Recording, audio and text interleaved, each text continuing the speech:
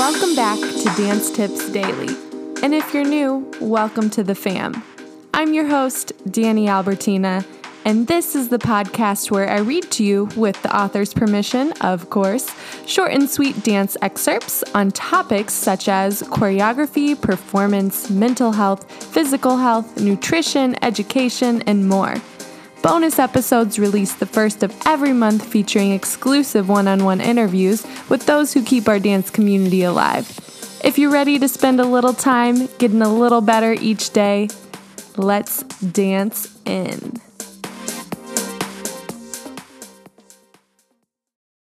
This is episode 81, Technique Tuesday, October 20th, 2020.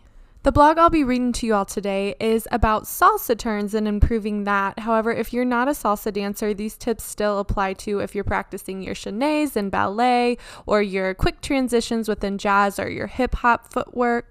Also, if you're an educator, this is a fun drill to do with your students that adds a prop. So with that being said, let's dance on into our blog titled Improve Your Salsa Turn Technique 10 Times Over with this easy drill from thedancedojo.com. Raise your hand if you can't wait for your next mediocre dance. No hands move. That's what we thought. As salsa dancers, we turn hundreds of times per night. Some nut jobs probably hit the 4 digits. But despite this staggering amount of repetition, so many of us are losing our balance and limiting ourselves from experiencing incredible dances. That's insane. Simply put, if you're off balance, you're missing out big time. It's time to end this madness and unlock your ability to turn better. Sounds good?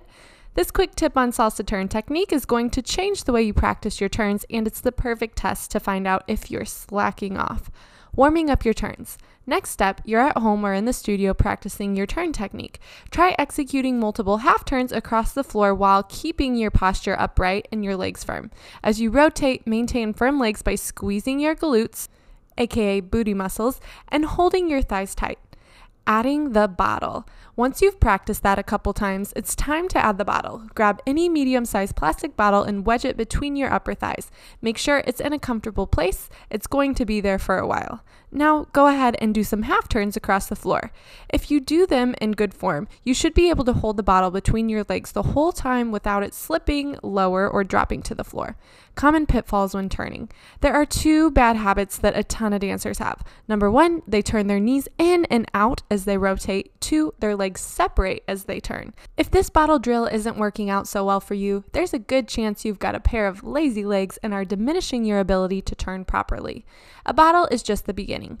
Think you've got the hang of this bottle thing? Try holding something even slimmer between your thighs, and you'll have to work those legs twice as hard. Patrick challenges you all to try using your cell phone. Now that's one thing you wouldn't want to drop. Thank you to Cody Campbell of thedancedojo.com for giving us permission to share their lovely blog with y'all today. I've had a teacher before actually have us use a thin piece of paper as we practice our chaînés across the floor.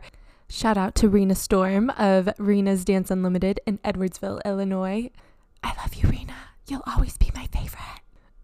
No, but seriously, she was one of the first teachers to add a little prop within our ballet technique, and that to me just helped me understand what muscles I was using way easier than just the explanation of squeeze your inner thighs, make sure your hamstrings and glutes are engaged.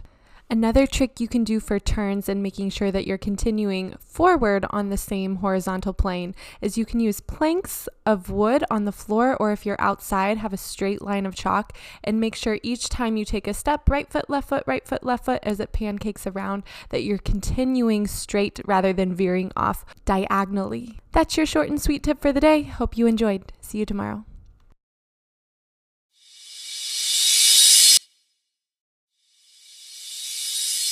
Thanks for listening today, and tune in tomorrow for more short and sweet tips. Happy dancing!